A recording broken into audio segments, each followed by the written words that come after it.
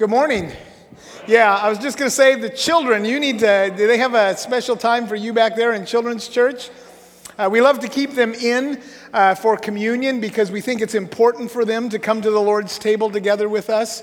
If you're newer, just while they're kind of going there, we are deeply committed to intergenerational church, which means not just that we should have a lot of different generations, but that they should be connected to one another. And so we bring our children in for these kinds of things, and yet they find that, if you're 5 years old and have ADHD like I was, listening to the preacher in the main sanctuary is probably not the best thing.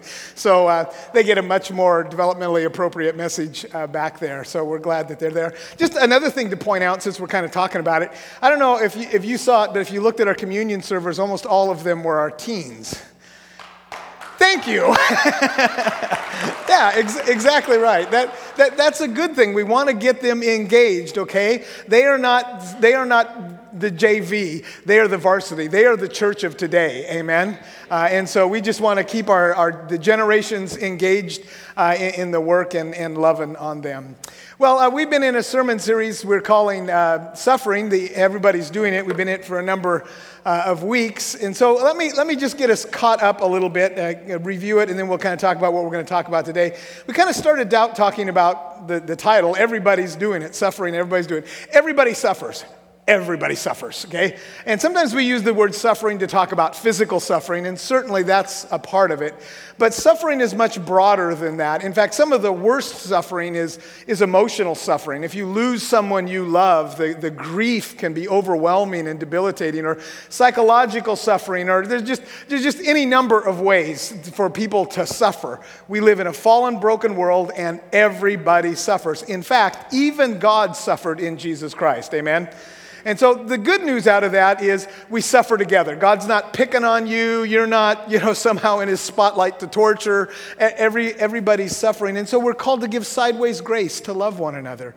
And in addition to that, because God suffered in Jesus, we have a great high priest who knows what we're going through, who cares for us and loves us. And so that was the first Sunday. And then we talked about the fact that suffering changes us. If you suffer, you will be changed in some way. And you can choose whether you're going to use that to change you to be more like Christ or less like Christ. And we kind of talked about how the question people mostly ask when we talk about suffering is why? Well, very often we can't answer the question why other than we live in a fallen world. And so really the better question, and the one the Bible answers, is how? How should we suffer, right? And so we talked about, the scripture talks about that when we suffer Christ's way, we kind of have safe harbor, and that he uses that to bring out the gold in us and to give us hope in the midst of all of that. And then to make us alive in him. And then the second week we kind of talked about the how was that not only does he use it to change us, but he also uses it to minister to others.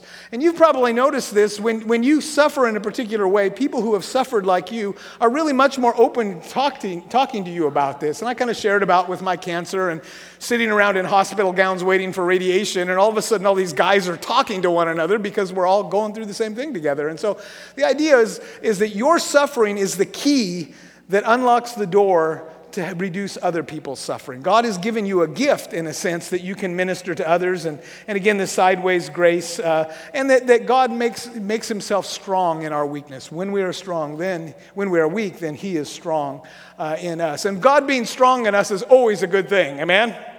Yeah, and so then last week we talked about lament and crying out to God and how it's okay to mourn. And in fact, it's important for us to do that because we kind of got to get through that so that we can be open to what God wants to do in our lives. And it doesn't do any good to kind of try and fool God like, I'm tough. Right, like God doesn't know that you're not tough, okay? I mean, it always baffles me when people try to hide stuff from God. It's like, he's God, he knows. And so lament, and we kind of talked about that together. And so today, as we kind of wrap up this series, I want to talk about the end of suffering. And I mean both your suffering and the end of the sermon series about suffering. So we're going to kind of talk a little bit about this. And this is one of the few things in life that I think everybody celebrates. Everybody is happy when suffering comes to an end, amen? You ever stubbed your toe and it like hurts so bad, and then when it stops, it's like, oh, that is so good that it doesn't hurt no more, There's just something about that when suffering comes to an end that's just really good. And all of a sudden, it's not about pleasure. Just not having pain is really, really good in your life. And so this is what we know about suffering. I know about suffering. All suffering comes to an end. Eventually, all suffering comes to an end in one way, shape, or another. Some of it comes to an end simply because we get smarter as we go along. Now, you don't have to raise your hand, but I'm going to just confess this right off. I have suffered sometimes because I made stupid choices. Yeah, all laughed. You should have said amen, okay? Because there just is, and I grew up ADHD, and I got myself into trouble all the time. I tell people all the time, when you're ADHD, in the decision-making process, you contemplate, and then you look at it, and you kind of contemplate. Somewhere in there's the decision to actually take action.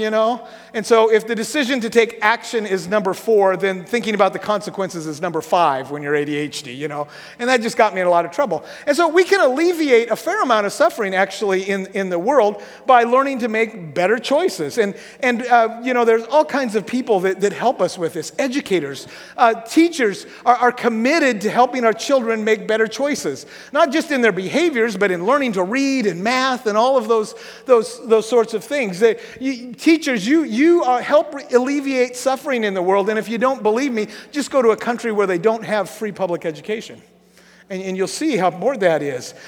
Things like support and accountability, so like social workers and people like that help with this. And I have been experienced in my world, and maybe this hasn't been true in your world, but in my world, pain is a very effective teacher. Amen? It just is. And so it's just so important. So, all of you who help in this field, help people alleviate suffering by helping people make better choices, I want you to stand for just a minute. This would be teachers and social workers and library people and police and court people that are involved. Would you all just stand for a minute? We just want to give you a hand and thank you all for doing that. Thank you. You alleviate suffering in the world. You really do. Thank you. You can be seated. And then there's another group that helps alleviate suffering, and that's this group of modern medicine, of science, that is pushing back the barriers of suffering. I am so thankful for modern medicine and science, amen? The truth of the matter is, I wouldn't even be here if it weren't for that. I was telling someone the other day, this is probably the second time that science has saved my life. When I was about 12 years old, I had acute appendicitis, and it was really bad. When they opened me up and finally took my appendix out, it was on the verge of bursting. 100 years before, it would have burst and I would have died. It saved my life. And now this whole tumor thing, and it's going really well. The doctors are all happy. It's extending my life and all of those sorts of things. And so I am thankful for that. And many of you have dedicated your life to alleviating suffering through medicine, physical and emotional. Counselors do this through the modern understanding. I am so thankful for modern counselors. Because back before they had professional counselors, do you know who people came to with all their psychological issues? Their pastor. And I've had a lot of education, and so one of the things I had to do in school was learn about some of that. But I tell people, in the world of psychology and emotional stuff, I'm like an EMT. I know more than the average person on the street. But if you have a tumor and you need a surgeon, you do not go to an EMT. You go to the doctor, right? And it has been so nice. I've seen so many people get so much help in that. So if you're involved in the medical professions, whether it be physical, emotional, psychological, would you stand up for just a minute? We just want to tell you thank you as well. Thank you so much for relieving suffering in our world. Amen. Good. You can be seated. And then some suffering can only be ended by a more Christ-like system. There is systemic evil, what we philosophical people call systemic evil, which means things go wrong in the world, and then bad things happen. No one intended for it to happen like that, but it did. And that's something that can't be changed real easily. And so this is the world of government and economics and all of those sorts of things out there. And so I don't know who to have stand up with all of that. But I do want to say to you, as a follower of Jesus Christ, vote and vote your conscience. Okay? Now, some of you also know that I've kind of banned talk of politics in our church because I find that it divides rather than brings us together. And if you divide over something less than Christ, that's an idol, right? So and people get worked up. So just don't talk about it. Just love each other, okay? And it's really funny for me because I see relationships in our church where like one's a flaming liberal and one's a flaming conservative, and they're the best of friends. And I don't think they know the politics. It's like, great, good, we like that. That's the way it is, you know. But there's systemic evil, and so we continue as the body of Christ to vote and exercise ourselves to bring a better world to the best that it is our ability. Amen? Whether it be the professions or whether it be through systemic evil, those sorts of things. And then some suffering is only ended by miraculous intervention. How many of you have ever been a part of a miracle in one way, shape, or another?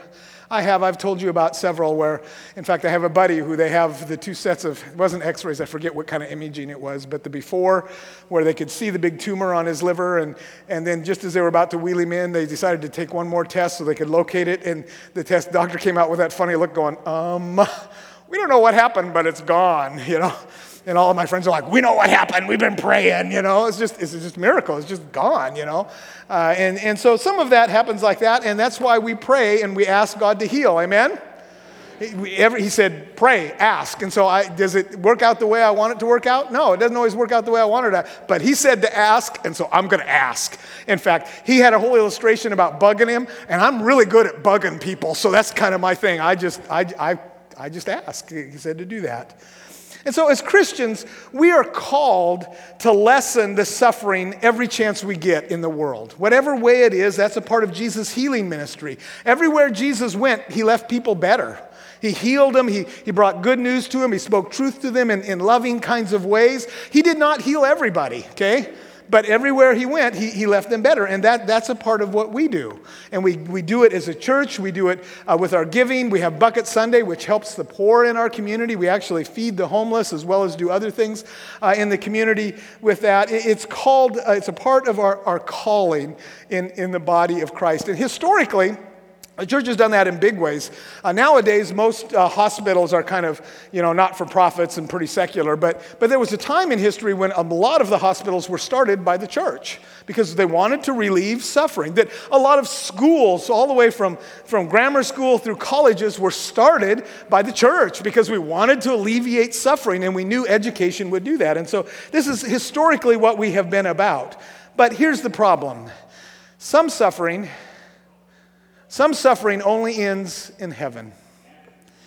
I don't know if you guys have seen that picture going around and if you can see it from back there, but it's a picture of a little boy on his gravestone, and there's a wheelchair, and he's reaching towards heaven, where he will walk and run and play soccer and probably get into trouble. I think little boys get in trouble when in heaven, because I had a lot of fun getting into trouble as a little guy, you know. The good news for us is that there's a whole bunch of suffering we can't fix, but we have a God who is one day going to fix it all. He's going to alleviate all of the suffering that is in. Much of it's beyond our control, but our God has got this. And suffering and pain does not get the final word. God gets the final word. And his word is life and health and resurrection. And so I want to talk now a little bit about this and about heaven. So if you have your Bibles, turn with me over to 1 Peter in chapter 5, verses 6 through 10. And while you're doing that, just a reminder, Peter was the apostle that was always getting into trouble. That's why we all like him, right? You know? And he became the leader of the church after Jesus went back. And so he's a good writer. He's got some really good stuff. He was a good preacher. And so this passage has some wonderful images in it that are really hard to pick up in English, but are really, really clear in Greek. So I kind of want to walk through some of this and show it to you and kind of explain it as we go. So beginning at verse 6, it says, "Humble yourselves, therefore, under the mighty hand of God, so that at the proper time he may exalt you." Now there's an interesting story. The Greek word for humble yourself is actually to go down. It means downward movement. And the word for exalt actually means to lift up. And so there's this interesting image that Peter draws of when we humble ourselves before the Lord, when we bow before the Lord, that he always picks us up. It's kind of like in the movies when the person bows before the king and the king kind of raises them up and says, "Stand." And so there's this beautiful image that when you are humble, God will raise you up. And the word there for proper time, in Greek there's several words for proper time, for time. Some of them are like chronology, but this is actually one that means the fulfillment of time. It means when all things are complete and now is the moment. It's like that thing, when you see people being introduced at a giant formal ball where everybody gets ready and there's all these preparations. And then the ball starts and the music is playing and you step up with your beloved and they introduce you at the proper time, at the proper moment. God will exalt you. And then casting all our anxieties on him because he cares for you. The word for casting is literally to pick something up and to put it someplace else, to put it in a different place. They would use it like for work. How many of you have ever baled hay? Yeah, that's what this thing. You pick up a heavy bale of hay and you stack it on the truck and it goes away and you go, yay!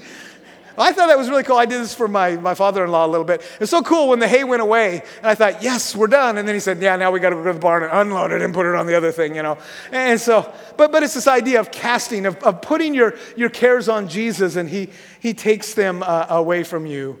And then goes on to say, be sober-minded, be watchful. Your adversary, the devil, prowls around like a roaring lion. And in the ancient world, the most dangerous creature was a lion. It was absolutely terrifying to them. It's not terrifying to you, because you all, if you've seen a lion, you've probably in a zoo. Any of you seen a lion in the wild?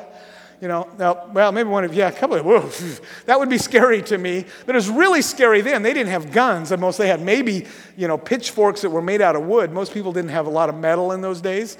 And so it was a frightening sort of thing. In fact, I got a pretty good illustration of this. I don't know if you saw it on the news, the lady that kind of went over the thing in the lion's cage, and was kind of taunting the lion. I thought, that is maybe the lowest IQ I've ever seen of anybody. It's just... Why would you do that? I don't want to call people dumb, but that was dumb.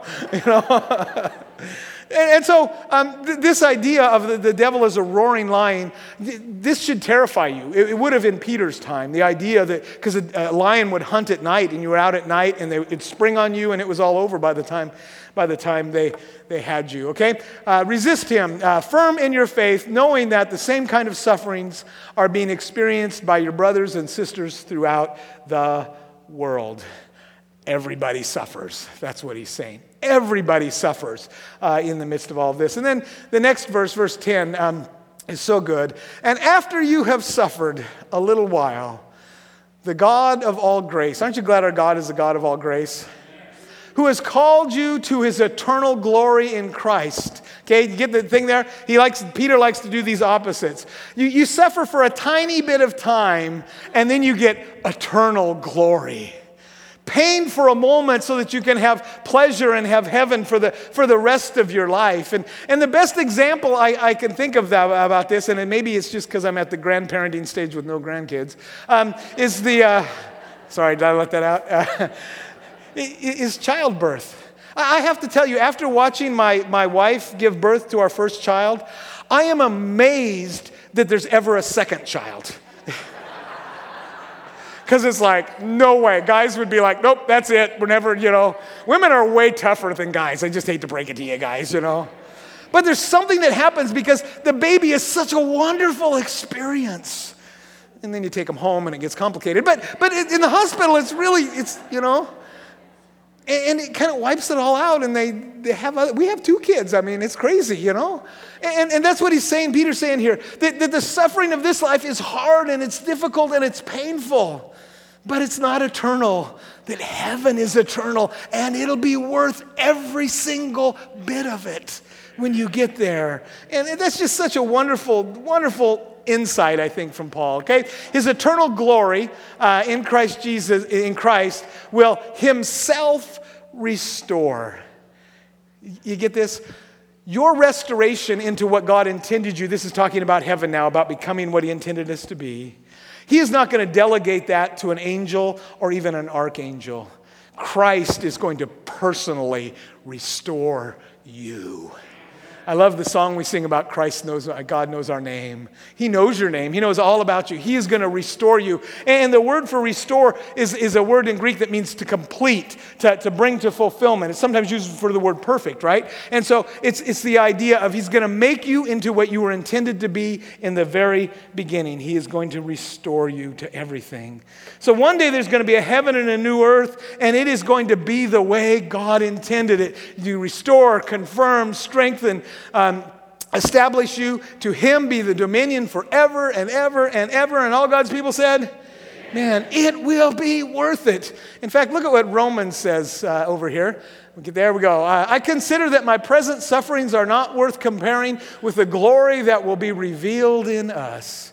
And this is Paul, who got stoned and thrown in prison and was shipwrecked and got beat. And he said, it's all worth it. So this is what I want you to know. This is the really good news. Heaven is going to be better than your wildest imaginations.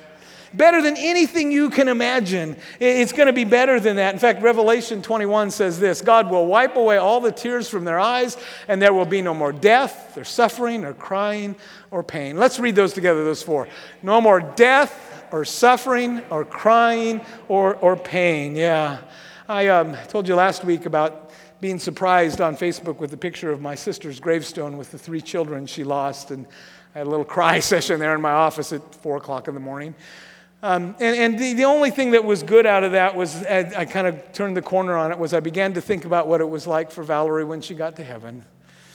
And there were those 3 little ones to meet her, to come and be there with her, you know. And I'm reminded that for me one day, my whole family's going to be waiting there. My sister is in heaven. My dad is in heaven. My mom is in heaven. And I'm sure they are having the time of their life, and my parents are enjoying their grandkids that are there. I just hope they're not talking about me too much, you know. Who knows what they're saying, you know, Craig, when he was like, you know, so I don't know. I just know that I've got people that are waiting for me. And I've got grandparents that I'm waiting for. I've got a grandpa that was just like me. The family likes to say, you're just like your grandpa on my mom's side. You'd think that's a compliment, but it's not. You know, grandpa was a little rough. So let me ask you this morning, who do you have waiting for you? This is my dad and my mom and my sister, and the ugly one in the corner is me, you know. Really, that hairstyle was in style back then. Really, trust me, it was. You know, who do you have? Just call it out. How many of you have a parent in heaven somewhere? Yeah. How many of you have some other relatives? You know, aunts and uncles and some people like that.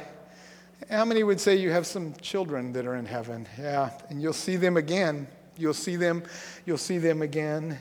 You have, who do you have? Who do you have that's going? Because see, we don't know what it's going to be like, but we know that it's better than we can imagine, and I can imagine pretty good, so I know I'm shooting low. I imagine that when we get to heaven, that when we die, that there is Christ, and when we get to the pearly gates, I think they've already put out a call, and they're going to say, hey, Craig Laughlin's coming, and there will be Dad and Mom and Val and the little ones and my friends and everyone, and it's going to just be a holy party, man. Okay, let me try that again. It's just going to be a holy party, man. Yes, that is going to be the greatest moment of your life to that point. And can I just add another point here? Some of you struggle because you've lost people that you don't think are going to be in heaven, and I really believe that they're too. Not everybody's going to be in heaven, but I want to give you this: God loves them more than you do, and He is less willing to be separated from them than you are. You know, only God can judge a heart. The other one I want to say really quickly is suicide. There was some theology that came out of the ancient church that was a little simplistic, and that thought you killed somebody and killing yourself, therefore that's a sin, therefore you don't go to heaven. In my experience, suicide is not rational. That everyone I've ever been in contact with, they were out of their mind in some sort of way. And I give you this in the context of Jody's brother committed suicide. He had serious psychological kinds of problems and wasn't rational. And the way we typically define sin in these categories is sin is a willful transgression of the known law of God. And I'm not sure somebody who's not rational can make a willful transgression. Okay, so some of you who've struggled with that, I just want you to know that barring some other sort of circumstances, suicide will not separate them from Christ. Amen? That God cares and loves, and if you can't make a rational choice, you can't commit a sin. That's kind of the nature of it, okay? So then another thing I know is that everything good in this life goes to the next, because everything good comes from God. Amen? All good things. So here's what I know for sure. We are going to have motorcycles in heaven, and I'm going to ride one. They're going to have mountain roads so I can go around all the things, you know. And I'm not even going to wear a helmet. I'm going to live on the wild side in heaven, you know?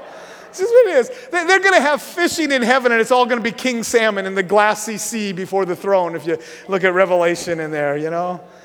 And I believe with all of my heart they're going to have roller coasters in heaven, really big ones. I also know that they're not going to have Ferris wheels. Those are going to be in the other place, okay? Because those are scary, man. For someone who has a fear of heights, it's just like, nope, we don't want to do that. So what hobbies are you going to do? Just call one out. What do you want to do in heaven? What? Fish? I heard that. Climb? Fly. Oh, yes, flying. That would be good. Absolutely. Now everybody wants to do that. What else? What do you want to do in heaven? Ride horses. Excellent. Yes. Dance. I want to dance, and I want to dance in a way that doesn't embarrass y'all. The Lord will have to heal me. You know. What else? What is it? Food with no calories, yes. Yes, absolutely. I'm persuaded of that. What was it? Something with no guilt. Yes. Yeah. Let's not go down that path very long. I'll lose everybody. You'll all be thinking about lunch rather than, you know.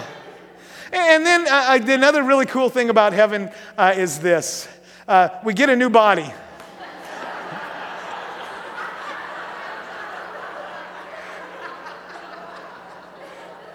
Hey, I can have dreams too.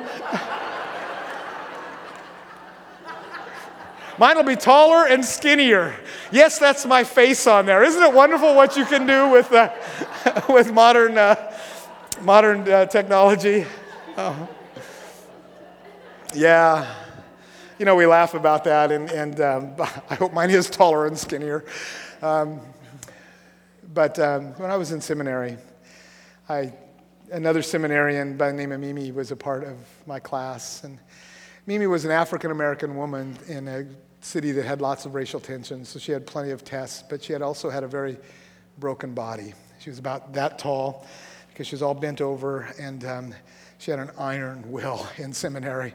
And you know how most of us, when we walk, most things are going north and south. When Mimi walked, about half of it was going east and west, and she would rock, and our seminary had 3 floors and no elevator. They have since added an elevator.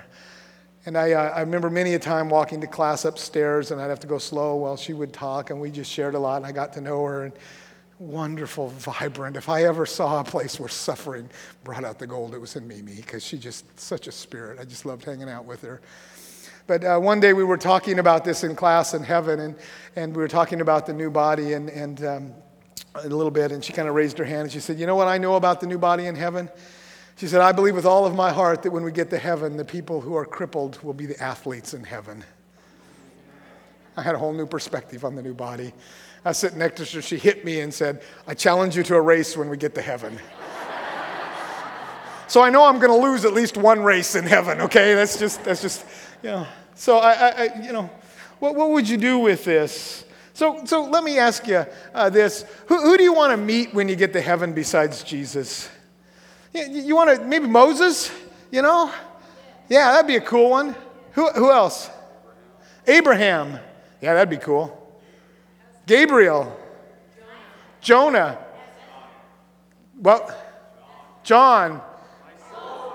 Solomon. Paul. Yeah, I got a lot of questions for him. There's a bunch of Pauls like, I don't understand. Tell me this, you know, kind of. Yeah, can you imagine what you're going to have eternity to get caught up with all of these people? I want to go fishing with Peter and see if he'll teach me to walk on water. Because I tried it when I was 12 and it didn't go so good at the local YMCA. So everybody, but here's the catch with heaven. Here's the problem. We aren't there yet. And until we are there, we live in a world of suffering and pain in our lives. And so Christ has called us to relieve suffering to everyone we can. That's the mission of the church. We relieve suffering, whether it be spiritual, come to know Christ, whether it be physical or emotional. However we can, we carry on his mission. Do what Jesus did. Live the way he lived. And until then, I trust God. I trust God. I can't fix it all. I wish I could fix everybody's suffering, but I can't. But I know that one day God is going to do this. And I know until then, God gets the final word. His word is life and resurrection. And so I live in hope of that day, that one day I too will be there. And there will be no sarcoma tumors in heaven. Okay, let me try again. There will be no sarcoma tumors in heaven. And there will be none of what it is that is with you. But in this life, a lot of times there's a great deal of pain. If our musicians could come. In the 1800s, there was a man by the name of Horatio Spafford. He wrote a song called "It Is Well With My Soul." Most of you know this one. He always stands out for me, not because he was a great songwriter, but because he wrote that song out of profound suffering. Most of you know he was a lawyer in Chicago. He was an elder in his church and a great friend of Dwight L. Moody. And in 1871, he made a huge investment in Chicago, real estate investment on the shore, kind of north of Chicago. And in that year, a couple of things happened. You are familiar with the story. One of them was that the Great Fire of Chicago happened and he lost everything. But a lot of people don't know that his small son also died that year. And it was difficult for him in that place. And after the fire, there was some time passed, and then they decided they needed some rest. And so their plan was to go to England and to be there and supportive of Dwight L. Moody. And some complications came up business-wise, and so he decided to send his wife and 4 daughters on ahead of him. And many of you know this story. I don't know how this happens, but in the middle of the ocean, the 2 ships collided. The one that his family was on and the other one. They say it sank in less than 12 minutes. Mom was rescued, and when she got to England, she sent that telegraph that is now famous, "Saved alone." And so in the course of a very short period of time, Dwight L. Moody lost everything. He lost his small son, and he lost 4 daughters. And it immediately got on a ship and began to head to be with his wife to comfort her. And the story says that he asked the captain to tell them when they were over the location of where the wreck had happened. And when he was over the location of that, he began to pen these words: "It is well with my soul. When peace like a river attendeth my way." It's pretty easy to say "is well with my soul" then. "When sorrows like sea billows roll, whatever my lot, thou hast taught me to say, it is well. It is well with my soul. Though Satan should buffet, though trials should come, let this blessed assurance control, that Christ has regarded my helpless estate and has shed his own blood for my soul. My sin, oh, the bliss of this glorious thought, my sin, not in part but the whole, is nailed to the cross, and I bear it no more. Praise the Lord, O my soul." And then this one, the final verse. "And Lord, haste the day when the faith shall be sight, and the clouds be rolled back as a scroll, and the trump shall resound, and the Lord shall descend. Even so, it is well with my soul." How's your soul this morning? Not the circumstances of your life. That's exactly what I mean when I say I trust God. Whether he heals me or whether my life is to be significantly shortened, I trust God, and I am here to tell you, it is well with my soul. Would you stand? We're going to take the offering while we sing together, but I've asked the band if they would close us out with this great hymn of the church. And I want you to know, whatever your suffering is, God offers you the opportunity to have it well with your soul. Not because your circumstances are good, but because you have Christ. Amen. And one day he's going to bring all suffering to the end. Let me pray for you quickly. Father God, Lord, I pray that this would be our prayer for those that need to ask for it, and our testimony for those that you have done it in, Father. That you would make it well with our souls when we face the suffering that we cannot fix, Father. When we face loss that is overwhelming and unbelievable, Lord, that it is well with our souls. And we ask it in Jesus' name. Amen.